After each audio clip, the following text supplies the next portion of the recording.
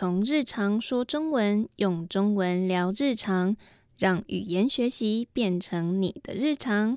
我是来自台湾的易安，欢迎来到日常中文 Daily Mandarin。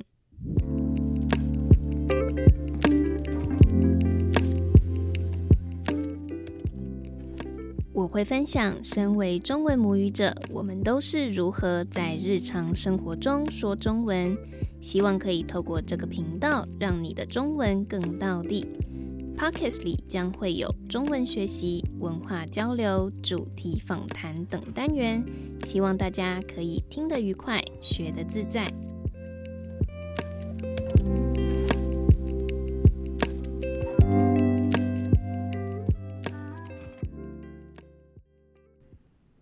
今天是这样说更道地单元，要来分享常用的口语厚脸皮。当一个人脸皮很厚，代表他做的事情即便会对别人造成麻烦，也不会感到不好意思，会让对方感到被冒犯，或是觉得这个人不懂得礼貌。一般来说，厚脸皮常用于负面的表达，用法可以说一个人很厚脸皮，或是脸皮很厚。类似的说法还有不要脸。脸就是脸面，指一个人的面子，代表你的名声。相反的则会说脸皮很薄，代表不好意思麻烦别人，担心自己的行为会遭受到别人的批评。在第11集的日常中文，跟大家分享了不好意思的意思以及背后的文化意涵。我认为厚脸皮也是有相近的文化影响。在华人社会中，特别重视群体关系以及他人对自己的看法、评价。因此，如果因为自己个人的需求而造成他人或是整体的不方便，就会被别人认为是自私的、只顾自己的，而容易受到批评。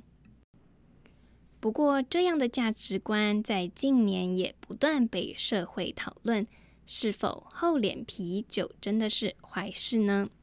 越来越多人认为，当自己有需要别人的帮助，或是有某些需求，即使提出来请别人帮忙或是配合，可能会造成他人的麻烦，也不一定是不好的。其实很多时候是自己的负面想法，别人不一定觉得这个请求不好。此外，人与人之间的关系就是在互相帮忙之中建立的。如果这次让别人帮忙你，下一次你也有机会可以回馈给对方，产生正向循环。那究竟脸皮厚还是脸皮薄才是好的呢？我想关键还是在于能否真诚表达自己的想法，同时也能打开心胸去接纳跟你不同的人，不因为过度在乎自己的面子、名声，而没有去正视自己与人相处的心态是什么。不把别人的帮助视为理所当然，才是更重要的哦。这时候也不会有脸皮厚还是脸皮薄的问题了。以上就是今天的这样说更道地。你们国家也有厚脸皮这样的说法吗？欢迎留言跟我分享。现在换你用厚脸皮造个句子吧。如果想收到本集的逐字稿，可以写信到 dailymandarin8@gmail.com 给我。我们下集见。